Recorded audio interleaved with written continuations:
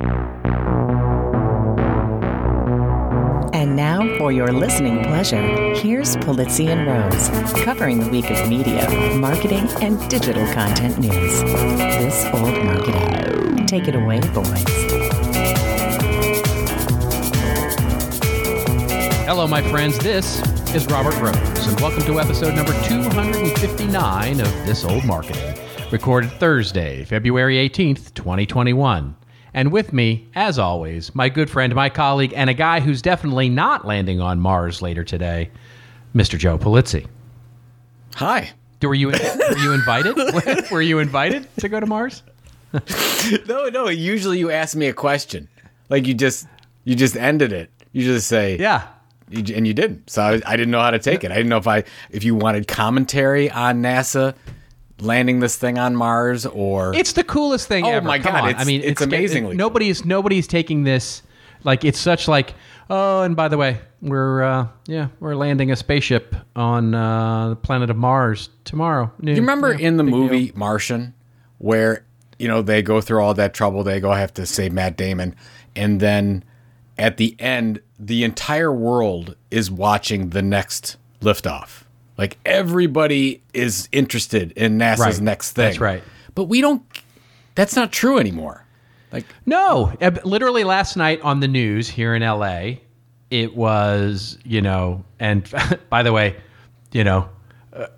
for all of you in Texas right now, or somewhere in the Midwest where if you're dealing with power and water and all that stuff, absolutely, my heart goes out to you. It's just a bummer. I can go, being from Texas, I can go off on a rant about that, and I will not. But yeah, it's a real bummer right now. But so the news was that, and and then the rest of Washington and politics and blah blah blah, and it got to the weather, and it was like, oh yeah, the weather's going to be real nice here. Oh, and by the way, NASA's going to be landing a lander tomorrow morning or tomorrow afternoon, and Mars. It's like, really? It's like filler. Yeah, it's not filler content. It's way more important than that. It should have been leading maybe the second story. Tell you what's going on in Texas. Really important. Power grid's totally failing us. We need help there. And then go on to NASA. Yeah, that's right. That's exactly right. It's so strange, though. I feel horrible. You and I have so many friends in that area that are really struggling right now. Oh, God, I've got high school friends and college friends and family. And our hearts go out to them. They would never expect to have that happen. But, all I'm saying is that this is 25 years ago. I mean, when I got started into my first investment club, we actually talked about the idea of the power grids in the United States being woefully inadequate. And we were talking about the different services companies that would be good investments because over the next 20 years, major billions and billions were going to go into this thing. Well, some have, but for the most part, most of our power grids around the United States have been neglected. And here's where we are. Yes. Here's where we are. And it's horrible. Yes. So and here we are, two Americans complaining, get off my lawn, but still, what are you going to do? Yeah. It's terrible. Fix it. Yeah. Well, yes, exactly. I mean, there's lots of blame to go around here, but let's just put it this way. It's not because of windmills and solar energy that Texas is having this issue right now. It is definitely not that. We can have a debate about deregulation and Texas being on its own grid and being separate from the rest of the United States and all that. But anyway. Do you know that I will get off on it? No. I mean, here's a little side topic about Texas. Texas actually, their constitution and our constitution allows for Texas to split up into 5 additional, maybe it's 5 total states. Is it 5 total states or 5 additional states?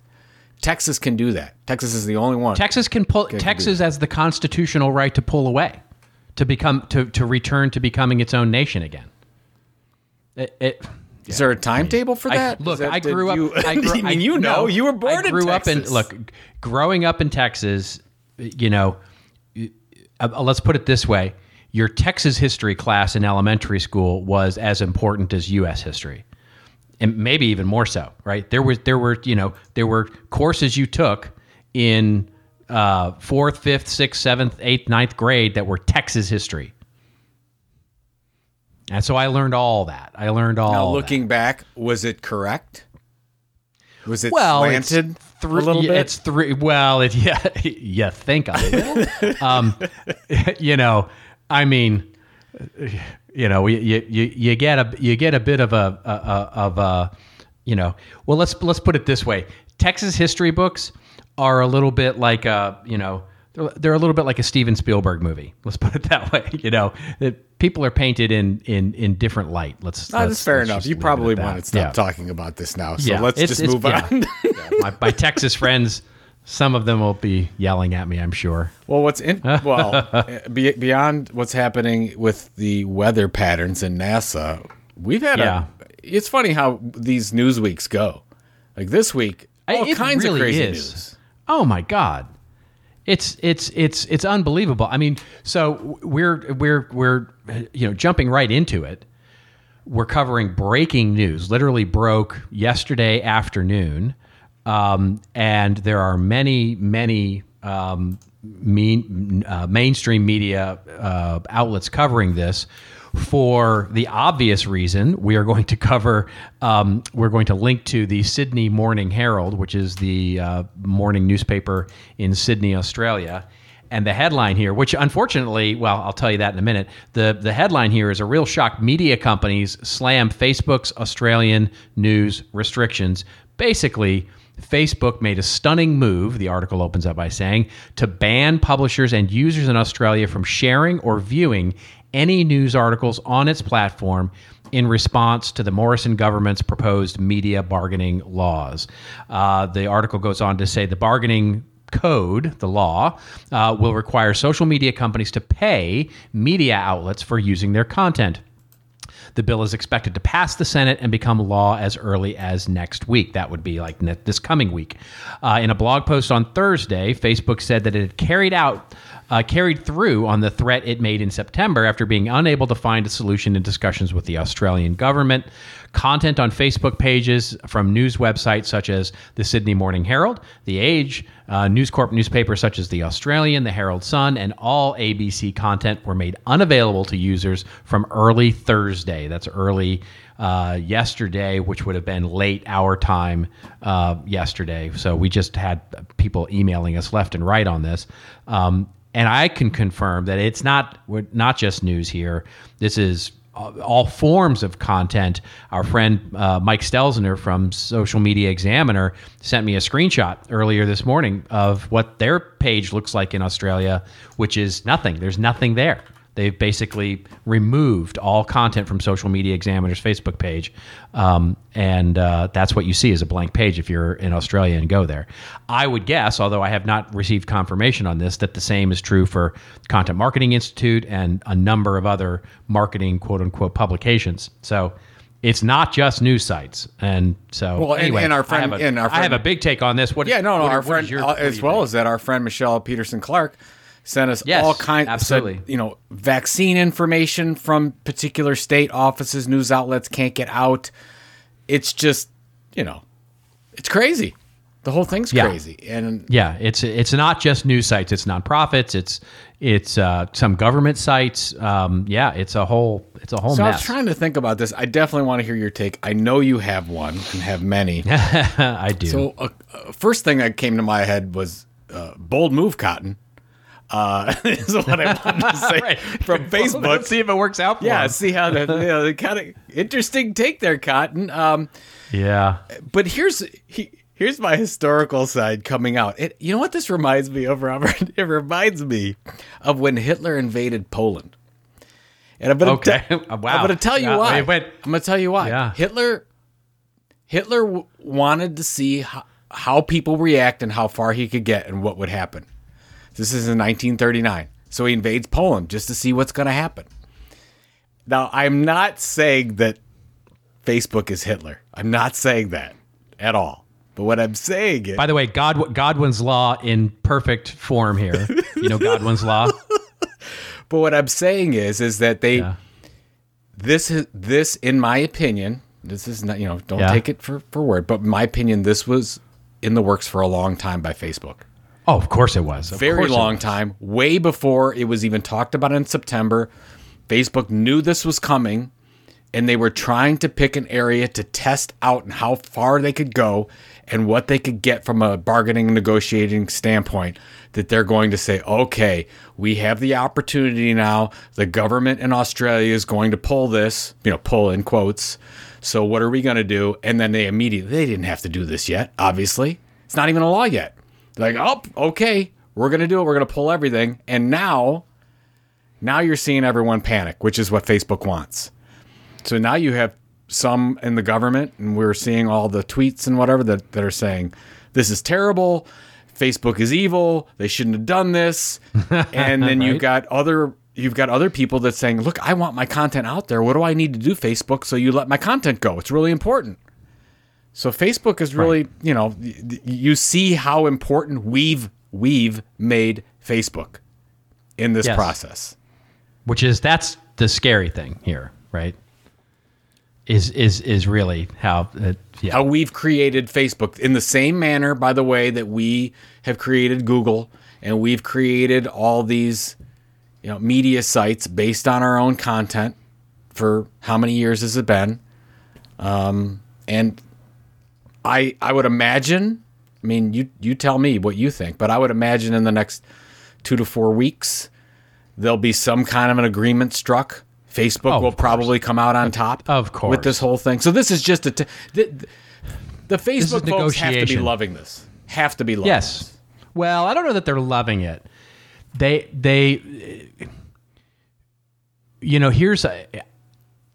I think this is a failure on both sides, right? So, I think you're absolutely right.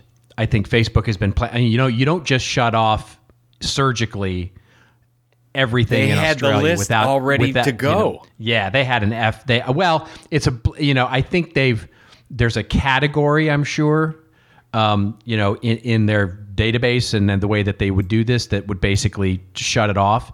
And so they hit the category, which is why you're seeing sort of a wide area of destruction here in terms of, like Social Media Examiner and other, like the government sites and stuff like that, which, there's probably some categorization that they just surgically took out, which, so it hits more than just news sites. Yeah, well, they turned it to 11. Right. Exactly. He said, let's really piss everybody off. They definitely nuked it. And so the first thing we have to realize is that this isn't about the news, right? This isn't about whether it's Rupert Murdoch or the local Gazette or the local whatever. This is about publishers. And we'll cover another story here in a bit about that. But this is basically all companies that publish news or publish content that resembles the news. And that's an interesting thing.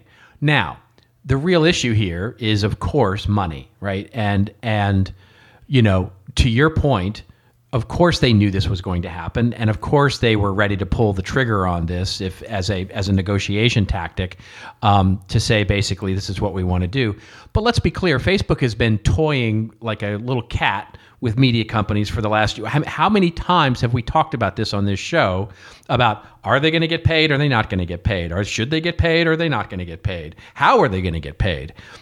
And no matter what side of the sort of world you come down on there, both sides have a point. Both sides have an absolute valid point to say, hey, listen, we send you traffic, you should be able to monetize that. The media company saying, hey, listen, you're pulling and scraping content enough to put contextual ads around that. We deserve a piece of that.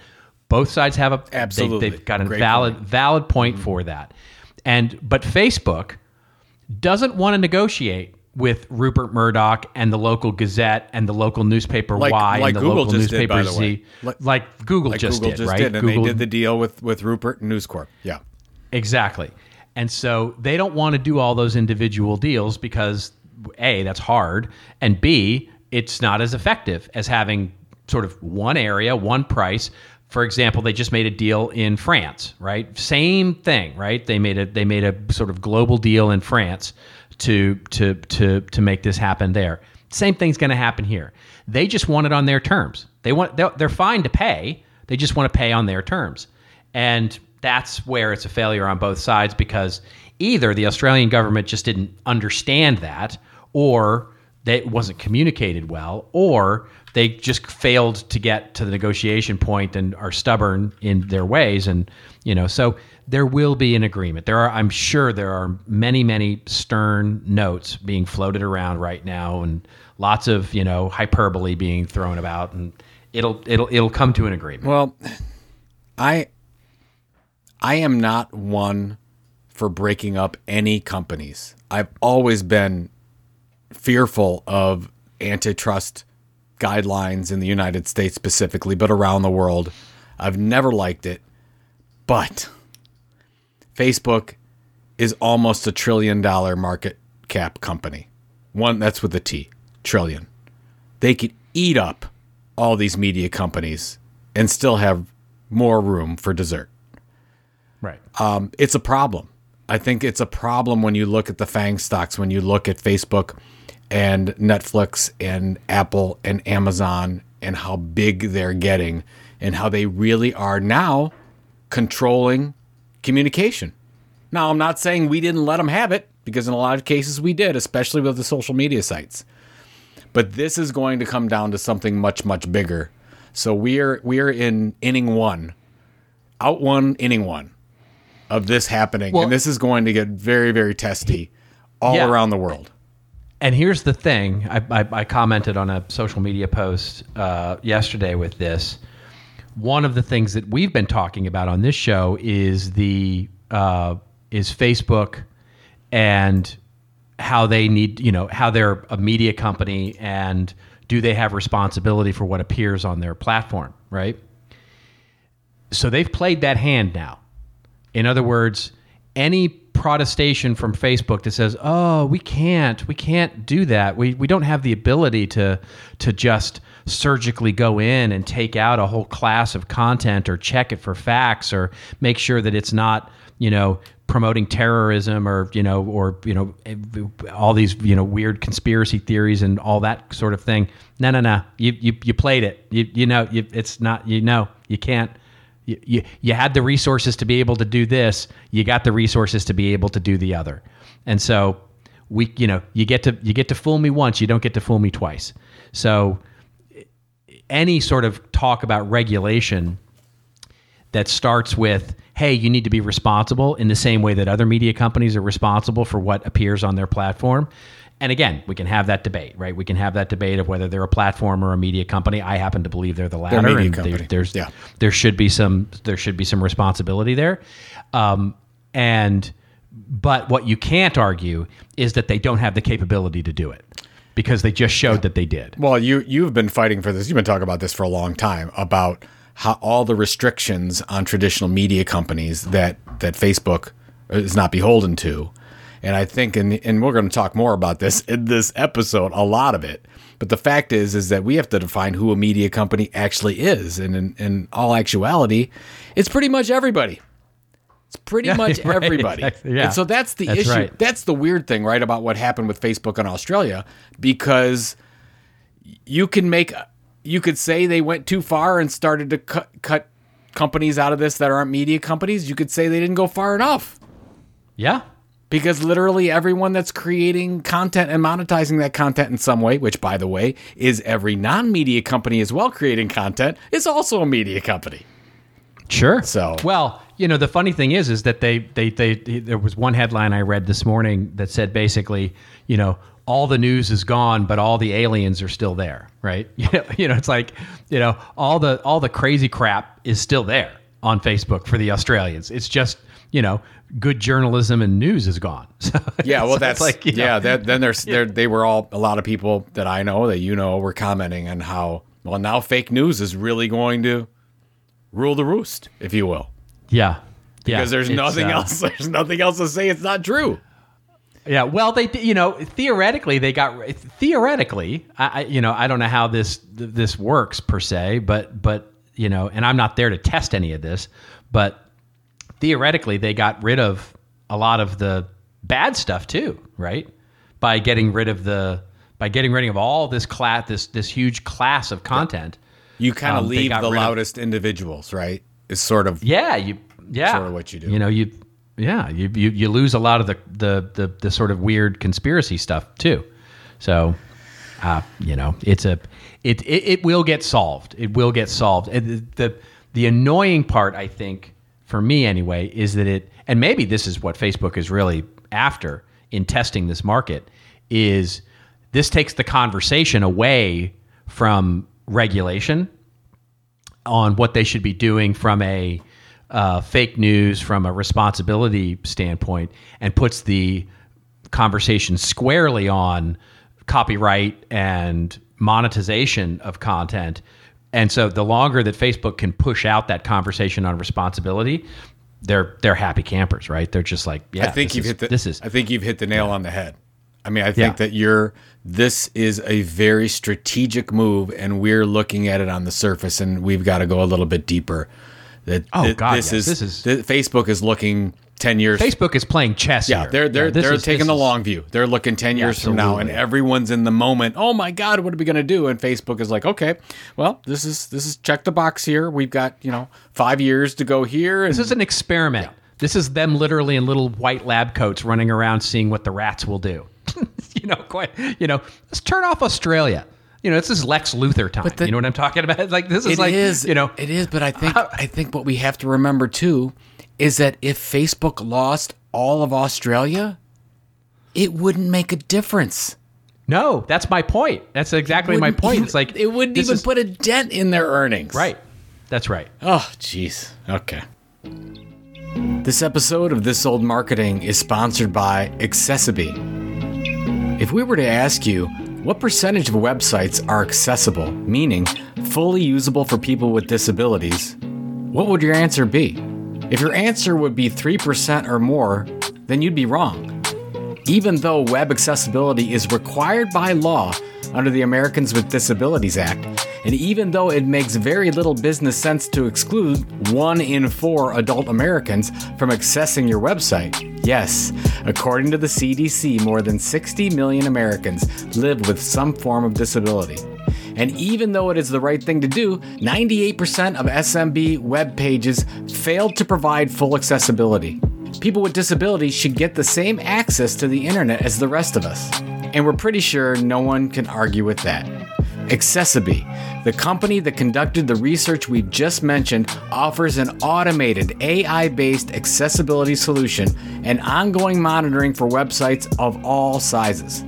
Hands-free, affordable, and everlasting, ensuring your website is always accessible for people with disabilities and protecting you from legal action. Go to Accessiby, ACCESSIBE.com, or run an accessibility test on your website at ace.accessiby.com. Quickly, there is something that's related to this social media thing. Before we get on to the one that's really related, it was kind of a struggle to figure out where to put this news story, but this is a story that comes to us courtesy of TechCrunch. And YouTube is expanding their original content programming. They're expanding their shorts, as they call it, to the U.S., adding 4K and offline DVR to YouTube TV, launching in-video shopping, and more. So a whole new product roadmap just got launched for YouTube Premium. And the article from TechCrunch that we'll link to in the show notes opens up by saying YouTube has a host of big product updates coming this year, and it just detailed a lot of them in a blog post from Chief Product Officer Neil Mohan. Google's streaming video site plans to expand its TikTok-esque Shorts mobile video creation and consumption tool to the U.S. It's currently in beta in India. Make a YouTube TV more full-featured, in-home cable alternative, add customization and control options for YouTube Kids, and a lot more. The whole product list is basically YouTube's coming on strong here to challenge some of the new streaming services. What did you make of this? Half of it I think is good, and half of it I think is silly. And the half of it I think is good is YouTube is focusing more on content creators, individual content creators specifically. They're putting in more things like their applause tipping feature to help pay, generate more revenue for creators. I like all that. I like the integration of shopping. I think that is a no-brainer. What I don't like, Robert, is I think people expect YouTube. I think YouTube's hole that they've filled really, really well is in longer form video. I know when you say longer form video, it's hard to believe that, but most of the video on YouTube is longer form. And so let's say longer form is 3 minutes or more.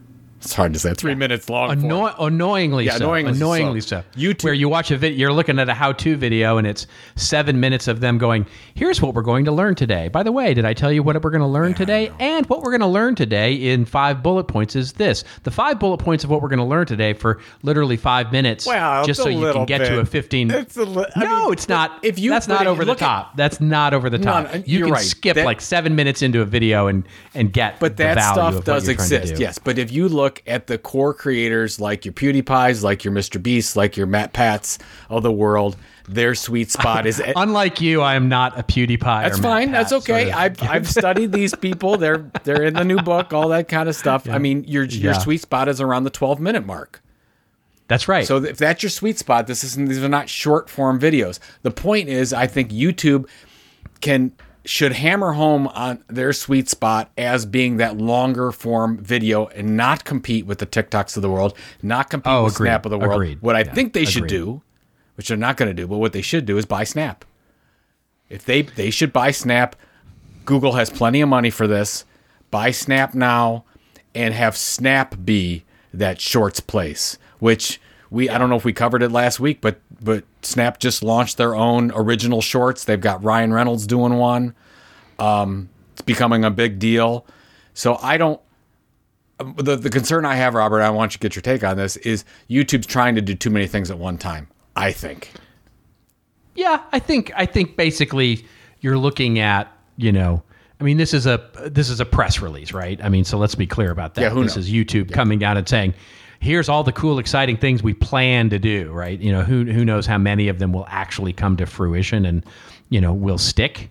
But I'm in full agreement that, they should lean into themselves as a streaming competitor, a competitor to Prime and to, Twitch. It's Twitch and in some ways Netflix and in some ways, the other paid services, by adding more, the one thing that they haven't added that everybody has been sort of, razzing them about is their original programming slate has just been, silly, right? I mean, where you have companies like Amazon and Netflix, and, HBO and really putting real money into original content.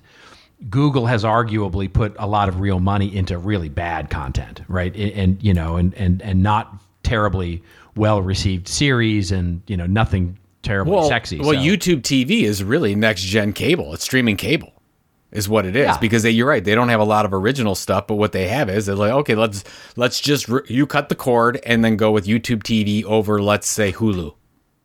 Right. Yeah. But that's the original Netflix model, right? Where it's the licensing model for the most part. And so, they're becoming a cable head end. You know what I mean? They're becoming a competitor to Comcast in that case. And so that model, it might work for, it might be a fine business for them to be in, right? To go compete against, basically get your unbundling, and instead of paying Comcast or Spectrum or, whoever, you're basically, you're paying Google. So that might be a fine business model, but to me, I think it's the content that, as we've talked about and we'll talk about here in a minute, where that's where the real margin is. It's where the real future is.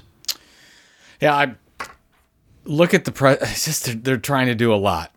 They're trying to do a lot, true. And I'm okay with a lot of it, but the thing I just don't see YouTube competing on a scale that's going to make sense with TikTok and Snap right now. I just don't see it. So why? You already have something really successful. Focus on the benefits, the features and benefits that have made it successful. Focus on that longer form video, and then the shorts are something else, I think. But what do I know? Yeah. What do I know? I just study this for a living. That's right. That's right. We're just a couple of chuckleheads here. Bitching about the news. Get off my lawn. Get off YouTube. my yard. Yeah, Get off YouTube. my lawn. Bold move, Cotton. All right, what do we got? All right. Moving on to our next story here. Does content equal a media company? This one from a really good newsletter that I have subscribed to and that you subscribe to called A Media Operator, which you can get at amediaoperator.com. And the article that was sent out was, Does Content Equal Media Company? And the article opens up by saying, it has become common to assign the label of media company to any company that creates content. This argument has popped up again in the past few weeks with the news that Andreessen Horowitz, a VC firm that is often referred to as 16Z, would be creating a lot more content. In a blog post, Margit Wenmakers, an operating partner at Andreessen Horowitz, wrote, "So we're doing just that. We're building a new and separate media property about the future that makes sense of technology innovation and where things are going. And now we're expanding to open up our platform to do this on a much bigger scale. We want to be the go-to place for understanding, building the future for anyone who is building, making, or curious about technology." We covered that story, of course, here on the podcast a couple of weeks ago when we talked about Andreessen Horowitz. The article continues by saying, as you can imagine, some in the media were incredibly uncomfortable with this. In their minds, this was 16Z bypassing the gatekeepers of the press and going direct to consumers. I certainly understand, says the article, why people feel this way, but also find the argument to be underwhelming and also a little disappointing. But it helps to understand where it's coming from and then to understand why this reaction is happening. And he goes on, or the article goes on, I should say, to quote Content Marketing Institute about content marketing and how that's a thing out there, that product companies are becoming media companies or considered media companies, and goes on to then basically explain the argument, but ends up by saying concluding none of that matters, though. If we're going to do the work and go deeper to our audiences, they will still show up and read the original reporting. There may be attempts at disintermediating the press, but I'm honestly not worried. The job just changes. We'll adapt. What say you, Mr. Polizzi? Well, there's so many places. Well, so many places to go here. You and I have talked about this a million times. We talked about it in Killing Marketing. We continue to blog about it and tweet about it. I believe that everyone that creates content and monetizes that content in some way is a media company. It doesn't have to monetize it through traditional media monetization strategies like paid subscription or advertising. You can monetize that through selling products or services or whatever. We've talked about in Killing Marketing. I talk about in the new book, Content Inc., same thing. So the fact that there are media companies out there that still believe they're the gatekeepers to, making kings or to getting the latest news out, that's their purview, is so 1990. It kills me. You and I have talked about this a couple times. The first time I was on a panel at South by Southwest. I think this was in 07, 08. So 07 or 08. I'm on a panel. I've got my content marketing hat on, and there was another panelist, one of the lead journalists at TechCrunch, on with me that actually called me the Antichrist because I said that anyone could be a media company. Now, there are different missions. The press has a different mission. The traditional journalistic entities have different missions than, let's say, Arrow Electronics does or Red Bull Media House does. But that they're trying to do the same thing. They're trying to build an audience and they're trying to monetize that audience in some way. They have different editorial and content missions, but they do that in similar fashion. So I just laugh every time when the media, quote unquote, thinks that, oh my God, a company can't do this or this is wrong in some way. And we're in 2021 now. We've been doing this. This whole content marketing thing's been around for a couple hundred years now. And I don't see why we're still having this discussion, but we are. I know what's your take. I think, well, I agree with you 100% on the fact that you're the Antichrist. So let's just clear that up. Yes, right many away. people do. That's right. It's going to be the title of this show. Joe is the That's right. Antichrist. Listen on. That's right. more. That's right. W77 hell. But here's what I when I read this article, it seems to me that, and by the way, the guy behind this, Jacob Donnelly, he works at Morning Brew, and this is his, I guess, side hustle was the way to put this. Yes, but you can't say side hustle, side project. All right. Side because project. I have hustle. I don't like that word. Okay. I have a thing with it. Fine. Only Gary V can use hustle. Fine. I stand corrected. Go ahead. So anyway, what I think he's saying is an acknowledgement that there is new competition. And what he's saying at the end, this is at least my interpretation of this, is that none of it matters if we do the work. In other words, if we do the work and are competitive, there's new competition coming from the Andreessen Horowitzes or the product companies or brands that are not traditionally quote unquote media companies, and that's fine as long as we continue to illuminate the truth, stick to our mission, go deeper for our audiences, and still show up, right? Yeah. And so I think that's what he's really saying here. It strikes me now, whether there's an entitlement associated with that, I don't know. But it sounds to me like in this article, he's basically saying, don't get too to other media reporters, editors, sort of classic press, don't get too worked up worrying. about this. No. Yeah. I agree. I think, I love the article. I'm actually on board with the whole thing. Don't worry. Yeah. Follow your mission and you'll be fine. Actually, it's easier today than it was 10 years ago for the press to just do its thing because most times they're not being monetized through advertising. Correct. So they don't have to worry about, oh my God, we're going to make one of our advertisers upset. Well, you don't have to worry about it anymore. Just go report on your mission. And here's there's the light side and the dark side, right? Which is going back to your panel discussion that you had where you got called the Antichrist. There is the classic media, and by the way, this is related to our Facebook conversation as well, which is if we look at it through the lens of classic journalism and media, they would say they're living up to standards of reporting, standards of journalism. Some might call those handcuffs, right? Or limitations. In other words, there's a standard that they're held to as a media operator, as a reporter, as a newspaper that brands and product companies aren't currently held to. And so a complaint, and maybe a valid complaint, would be, hey, when product X, Y, or Z comes out and says, I want to talk about this issue, they're not held to the same journalistic standards, and the public doesn't understand the difference. And that's an interesting challenge in today's more democratized view. And what we have to, as we've talked about this many times. I ranted about this when the new Edelman trust barometer came out, right? Yeah. Where, when we look at public trust right now, business is considered the only trusted institution above government, above mainstream media, and above NGOs.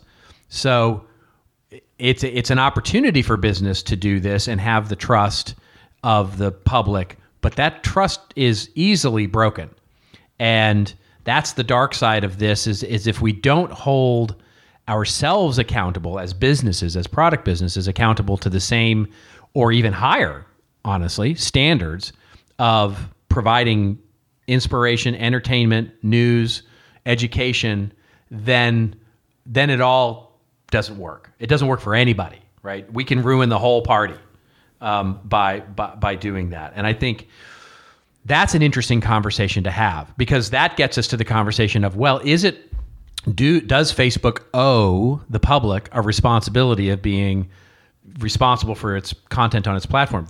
Or do the people publishing the content on Facebook have a responsibility to the greater good of getting, of a standard of truth and factualness and, all of that? And it's a really interesting conversation to have. It's just the whole thing.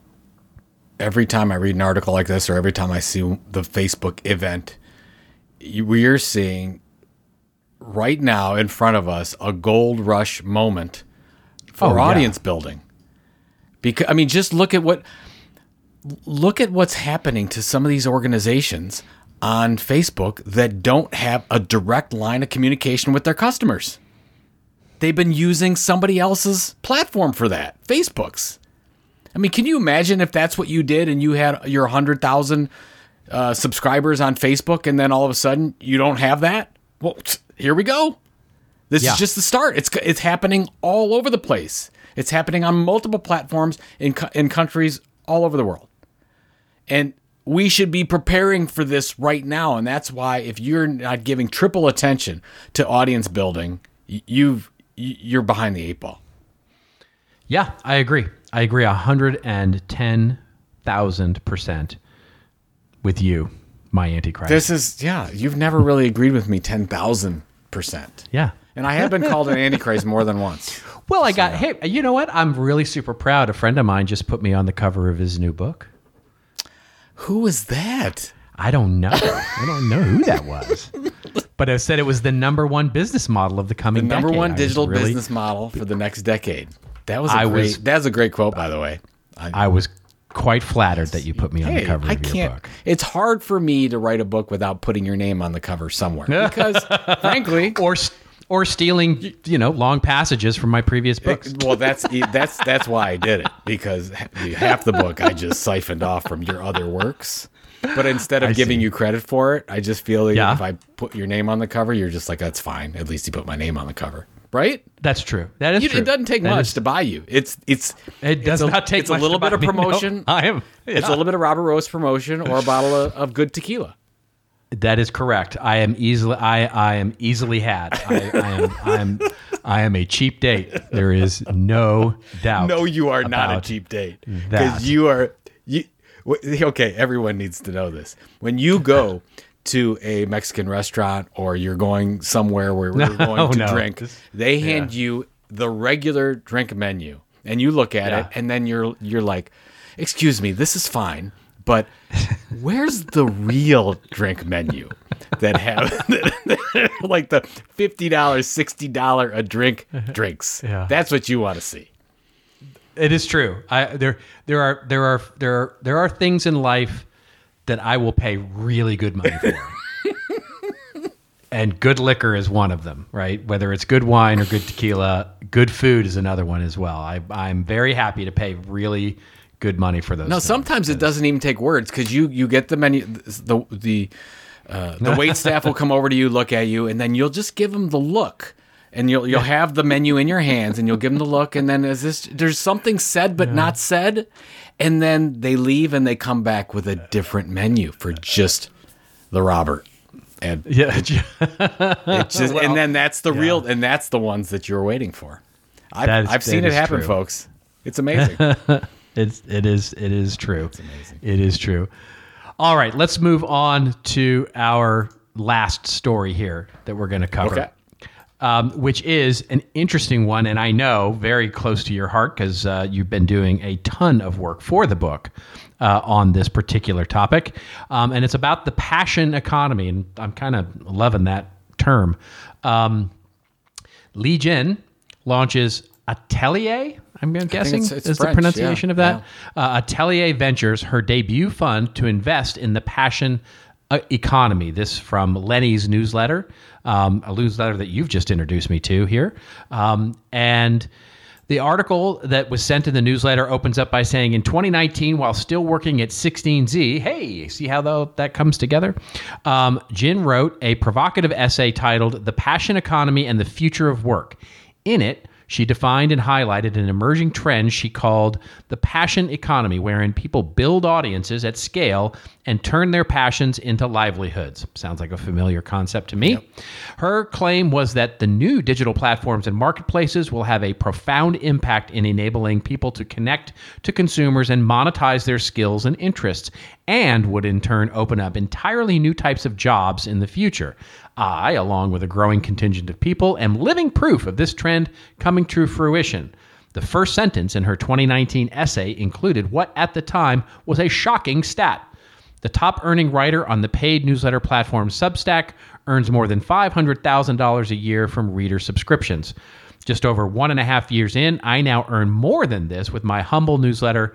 I didn't realize it at the time, but Lee predicted and paved the way for my new career. Article goes on to talk about Lee Jin and her debut investment fund, Atelier Ventures, $13 million fund to support companies or people, creators in the passion economy. So this is fascinating, Joe. I mean, this is Content Inc. like at scale. It's so interesting to me, and I wanted to bring this article in and talk about it a little bit, just because when I've been focusing on content marketing and Content Inc. model, and at the same time, this whole movement, two movements actually. One, the creator economy has been pushing, and the second one with Lee Jin sort of as the author. When she penned that article in Harvard Business Review in 2019 around the passion economy. Now it's all about content creators, content entrepreneurs, what I've been calling them recently. And so first of all, the news here is, okay, it's another investment group. It's fine. There's a lot of them out there. But the amount of money right now going after content creation tools I've never seen anything like it. It's almost like what happened in the content marketing space on the enterprise side a couple of years ago, where everyone was throwing money into it. Well, now it's happening on the individual side. It's pretty amazing that this is all happening. The one thing I do want to say, I'm not a fan of passion economy. Because you're not because passion is not mandatory. It's helpful. It's not mandatory, and that's the only reason why I don't like it. And I've been poo-pooing it a little bit and I don't think it's the term. I like that. That you just sold me. You just sold me with one line. I like that. Well, okay. I've been working, as you know, I've been working a lot on this because we've been trying to figure out, okay, who is it? And I really believe the term is content entrepreneur. And I'm like, okay, content entrepreneur, that makes sense to me. Why isn't it passion economy? I just told you that you don't have to have passion. Very helpful. Not mandatory. Why isn't it the creator economy? I love the creator economy. A lot of content entrepreneurs, a lot of content creators in the creator economy. But the creator economy includes people that make their livelihood on Etsy and eBay. And frankly, that is different kind of content creation that I want to be associated with. I think content creators that we talk about are much different than content creators that are doing stuff on an artsy art platform. I think it's much different. So that's where I'm coming around to this thing called content entrepreneur or something like that makes sense. Regardless, it's all semantics at this point. What I really have never seen in my lifetime is this movement, this creator movement that is happening in front of us. And it goes with exactly what we were talking about, where everybody's a media company and you're just seeing. And what I really want to do, and I haven't been able to figure it out yet, maybe I will. We've seen this, the Wall Street Journal already said that we're seeing this boom in entrepreneurship happen in the United States. I really think that not a majority, but maybe the largest percentage of growth in the entrepreneurship space is this mission of the content entrepreneur, Content Inc. model, passion economy, creator economy. And I think we all need to be paying attention to this right now because it's happening right in front of our eyes. Wow, I love that, and you totally sold me. And I think you're exactly right. And I mean, not to put too fine a point on it, but we talked about it just 2 seconds ago with Jacob Donnelly, right? With his side project, not hustle, his side project. Where he, his job is to work for Morning Brew, but he has got this side project that actually makes money. And I mean, he may be passionate about it, he may not, but I think it goes to your point that it's really about the entrepreneurial spirit here and sort of having those projects be a key piece of that. And I don't mean to be. I mean, there's nothing wrong with a side hustle. Actually, Lee Jin has created this whole tech stack thing called Side Hustle Stack, which it's very similar to the way Martech, what Scott Brinker created with his on the enterprise side, and she's done the same thing for the passion economy, creator economy, if you will. And I love that whole thing. And the problem I have with side hustle, and I've gotten into some wars on Twitter about it, is because of the fact that I believe that if somebody's going to be successful doing this, they need to first choose. Like I want you to do 100%. Do 100% at your job, or do 100% at your side your whatever the project is. But I believe when you split time, it's very, very hard for that side hustle to become a thing when you split time. And you and I know a lot of would-be entrepreneurs who have little side projects that have never devoted enough time to that side thing, and they end up splitting time. And what happens is they become mediocre at their job and mediocre at the side hustle. Yeah, that's right. So I would rather you say, be great at your job until you get to the point where you can save enough money or do whatever, and then go become an entrepreneur full time. That's what I would rather see. And the reason why, and there's nothing wrong with doing both at the same time, but I think you're better off from a percentage of actually making it and being financially free as an entrepreneur if you focus 100% of your time there. Love it. Absolutely love it. And then off of off of my stand, and I will defer to the courts. We find you not guilty. Not guilty, no. Guilty for being an antichrist. Not guilty for being a Browns fan. Okay. He chose poorly. He chose poorly. That's an Indiana Jones reference. Okay. We are at our wonderful, empirically proven favorite part of the show. I don't know why I'm suddenly doing William Shatner here, Captain Kirk. The show. It's a rants and raves section. It's the time for... Anyway. No, but I'm sorry. This is going to go on. I got a phone call from him one time, and it was because he talks just like that on the phone. Because he called and he said, Joe, is this you, Joe? And I'm like, yes, Bill, this is me, Joe. Anyways, awesome. Go on. I'm sorry. I interrupted you. Yeah. But. It is our rants and raves section where Joe and I go off on a little bit of a rant and a little bit of a rave to whatever makes us feel like we're landing on Mars or makes us feel like we've overshot the planet completely. Do you want to go first today? I don't want to spend too long on it. Okay. But yeah. I know it's something very important to you. Quick commentary. I just felt it's in the news this week.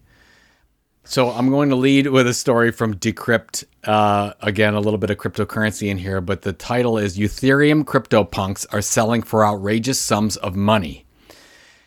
And it sounds like a comic book. This is yesterday, and a CryptoPunk, which you really have to go see, but it's like a pixelized image. That's the new X-Men, isn't it? Isn't it the new X-Men? It's like a pixelized picture of a face, and there's different ones on there, and they're sold. But the one yesterday morning sold for $136,000. Folks, this is an image. This is just digital art. Now, I want to say it's just digital art, and the reason why I'm telling everyone here, because this thing is taking off like I've never seen before. And what's happening is this whole NFT movement. These are non-fungible tokens. Now, I'm just presenting it here. You can all go down your own rabbit holes later and figure out if this is a thing for you. I've known about this for about 9 months now. I wrote a little section in the book about it just because I feel for content creators that this is a monetization strategy that is really starting to take off. So basically, NFTs are digital assets that represent a wide range of tangible and intangible products. So sometimes it'll be collectible sports cards, it'll be virtual real estate, it'll be digital sneakers. So there's lots of these things happening right now. And if you go to some of the stories that are going on right now, NBA's doing some things where they will take a LeBron James slam dunk and they will put it on the blockchain, and they'll say only one of these exist like it in the world, and you can bid on it. So what happens is, I don't want to get, it's so technical to get into this, but basically what happens is the benefits of owning a digital collectible versus, say, a physical collectible, like a Pokemon card or let's say a minted coin, is that each NFT contains distinguishing information that makes it distinct from anything else, and it's easily verifiable. So if you buy a CryptoPunk on some platform, you can verify it that you are the sole owner of it, and there's a link back from the creator to you. So when you back in the day, Robert, when Ken Griffey Jr. rookie cards for Upper Deck were being duplicated all over the place, and they were selling for $100, but they were worth nothing. Yeah. You can't do that with NFTs. You can always trace it back to the original. So where this is really taking off right now is in the art scene. So there's Super Rare, there's Maker's Place, there's a couple other ones where people are selling digital art right now for a lot of money. So all I'm saying is, I'll put some of these articles in the show notes. But this is a thing that could absolutely take off. We're seeing it take off right now in social money, social currency, where people are putting out their own coins, if you will. Whale coin, or like our friend Jeremiah Aoyang has his Jeremiah coin, where you can profit and you can get exclusive access to certain groups if you have certain number of coins. It's almost hard to believe it's happening.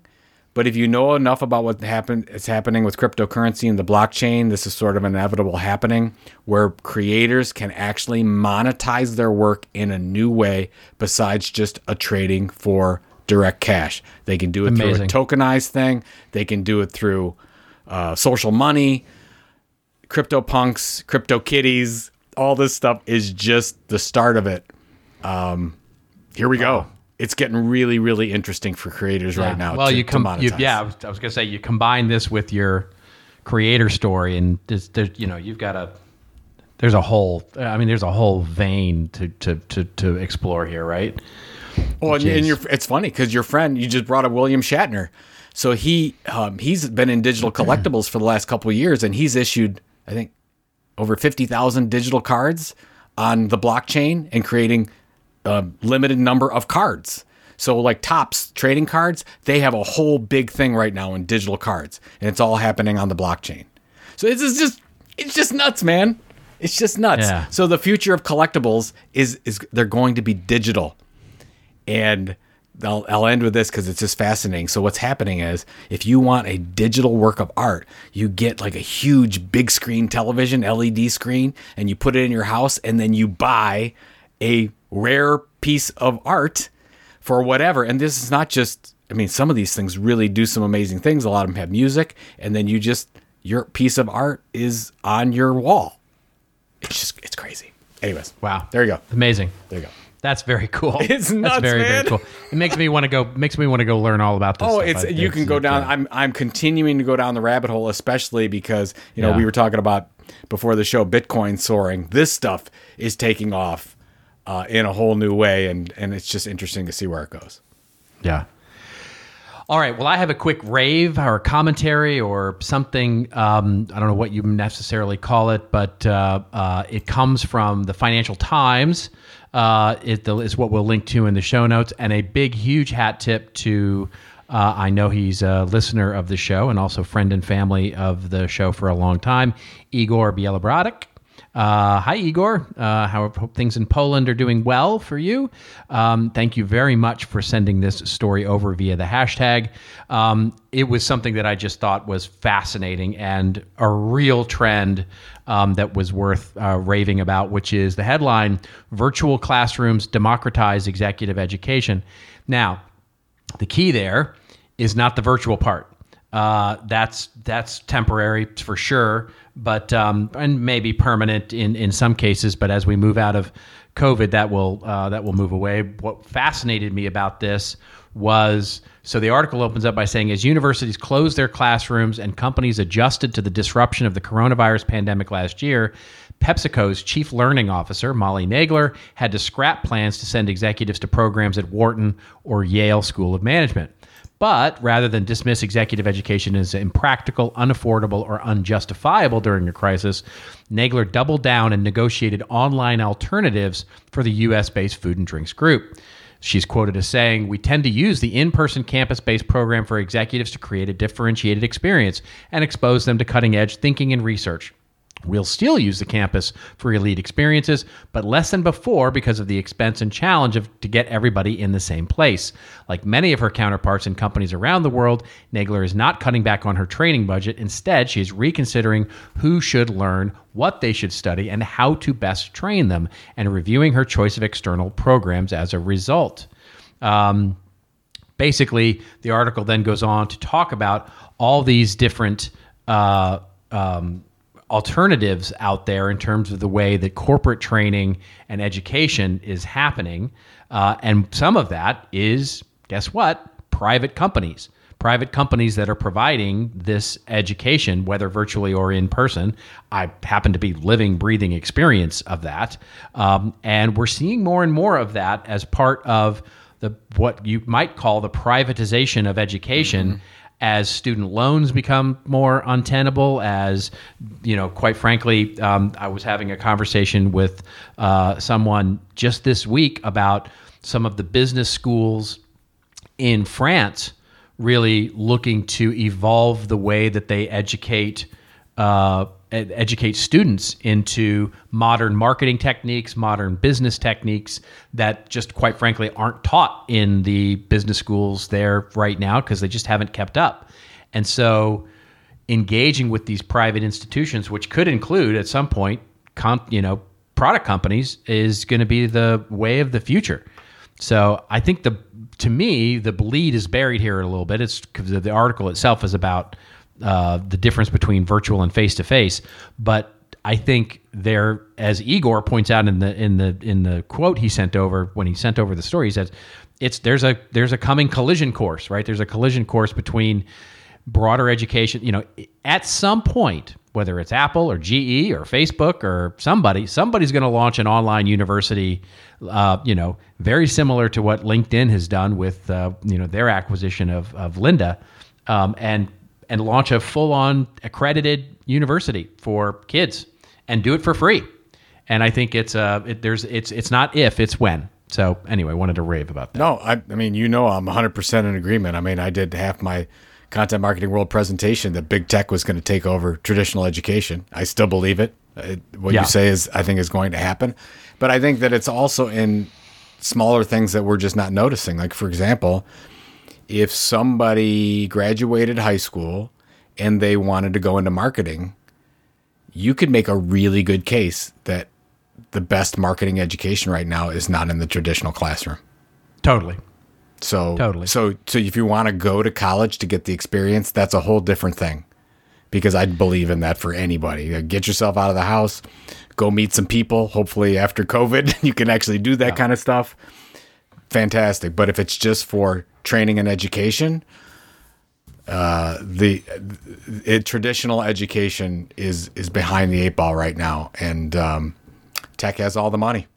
They only need to decide to do it. Now, I will say this, where the university still has an advantage when it comes to marketing is not treating it like a trade. In other words, what most corporate education is these days especially for marketing, is looking at marketing as a trade that you basically learn a skill, right? Yeah. And you skill up in a particular area: inbound marketing, content marketing, direct marketing, advertising, media planning, whatever those things are, you can skill up. But what you don't get are the fundamentals and the sort of foundational history and the background and all of that. You don't get the sort of true appreciation for the practice, sort of the true practice. And that's honestly something I'm passionate about. Maybe I should start my passion economy side hustle. I was going to say, if they to any content marketing workshop I've ever been to where Robert Rose is running it, you give a very good detail about the history and how we got there. So that's my. It's not a huge part of your workshop, really, but you do go into it. You didn't say, "Oh, we were born yesterday in content marketing." So. Right. That's right. Speaking of which, what are you up to this week? Well, you're staying warm, I hope. There's staying 2 warm feet. In the snow and granted, I'm in Cleveland, Ohio. We are not going. We're used to this stuff. We're not dealing with what they have to deal with in Texas and whatnot. But there's 2 feet of snow on the ground. It's cold. We shovel, periodically just to so we can keep getting the cars out and things like that. So just keeping warm. And man, I'll tell you, I have to be honest, I'm going down the rabbit hole of all this content stuff right now. Probably because I'm working on the final version of the book, and then also trying to figure out, there's just so much need out there, I think, for a lot of these entrepreneurs, and I'm getting passionate about it. There it is. There what are it you is. doing, man? What's going on? We are heads down here. We are, I will say we are lucky here in California. The weather has been absolutely spectacular. So it's been good to get outside a little bit, but mostly we're just heads down. I'm trying to get the new version of CMI University up and running and working on client work, and just, it feels good to be busy. I'll say that. And so, yeah, just lots to do. Work. Lots to do. Work. Scotch. Anyway, all right. Well, folks, guess what? That's it. We are signing off. And if you want to get all the goodness of this podcast show notes, check out some of our sponsor stuff, dive into any of the other 258 episodes here, why don't you just head on over to our shiny new website, thisoldmarketing.site. We want to thank the good folks at Radix, by the way, for powering our thisoldmarketing.site domain. And you can get your own, of course, with Radix. But until we meet again next week, just remember, it's your story to tell. Tell it well. See you in about 7 days with Mars on the way on This Old Marketing.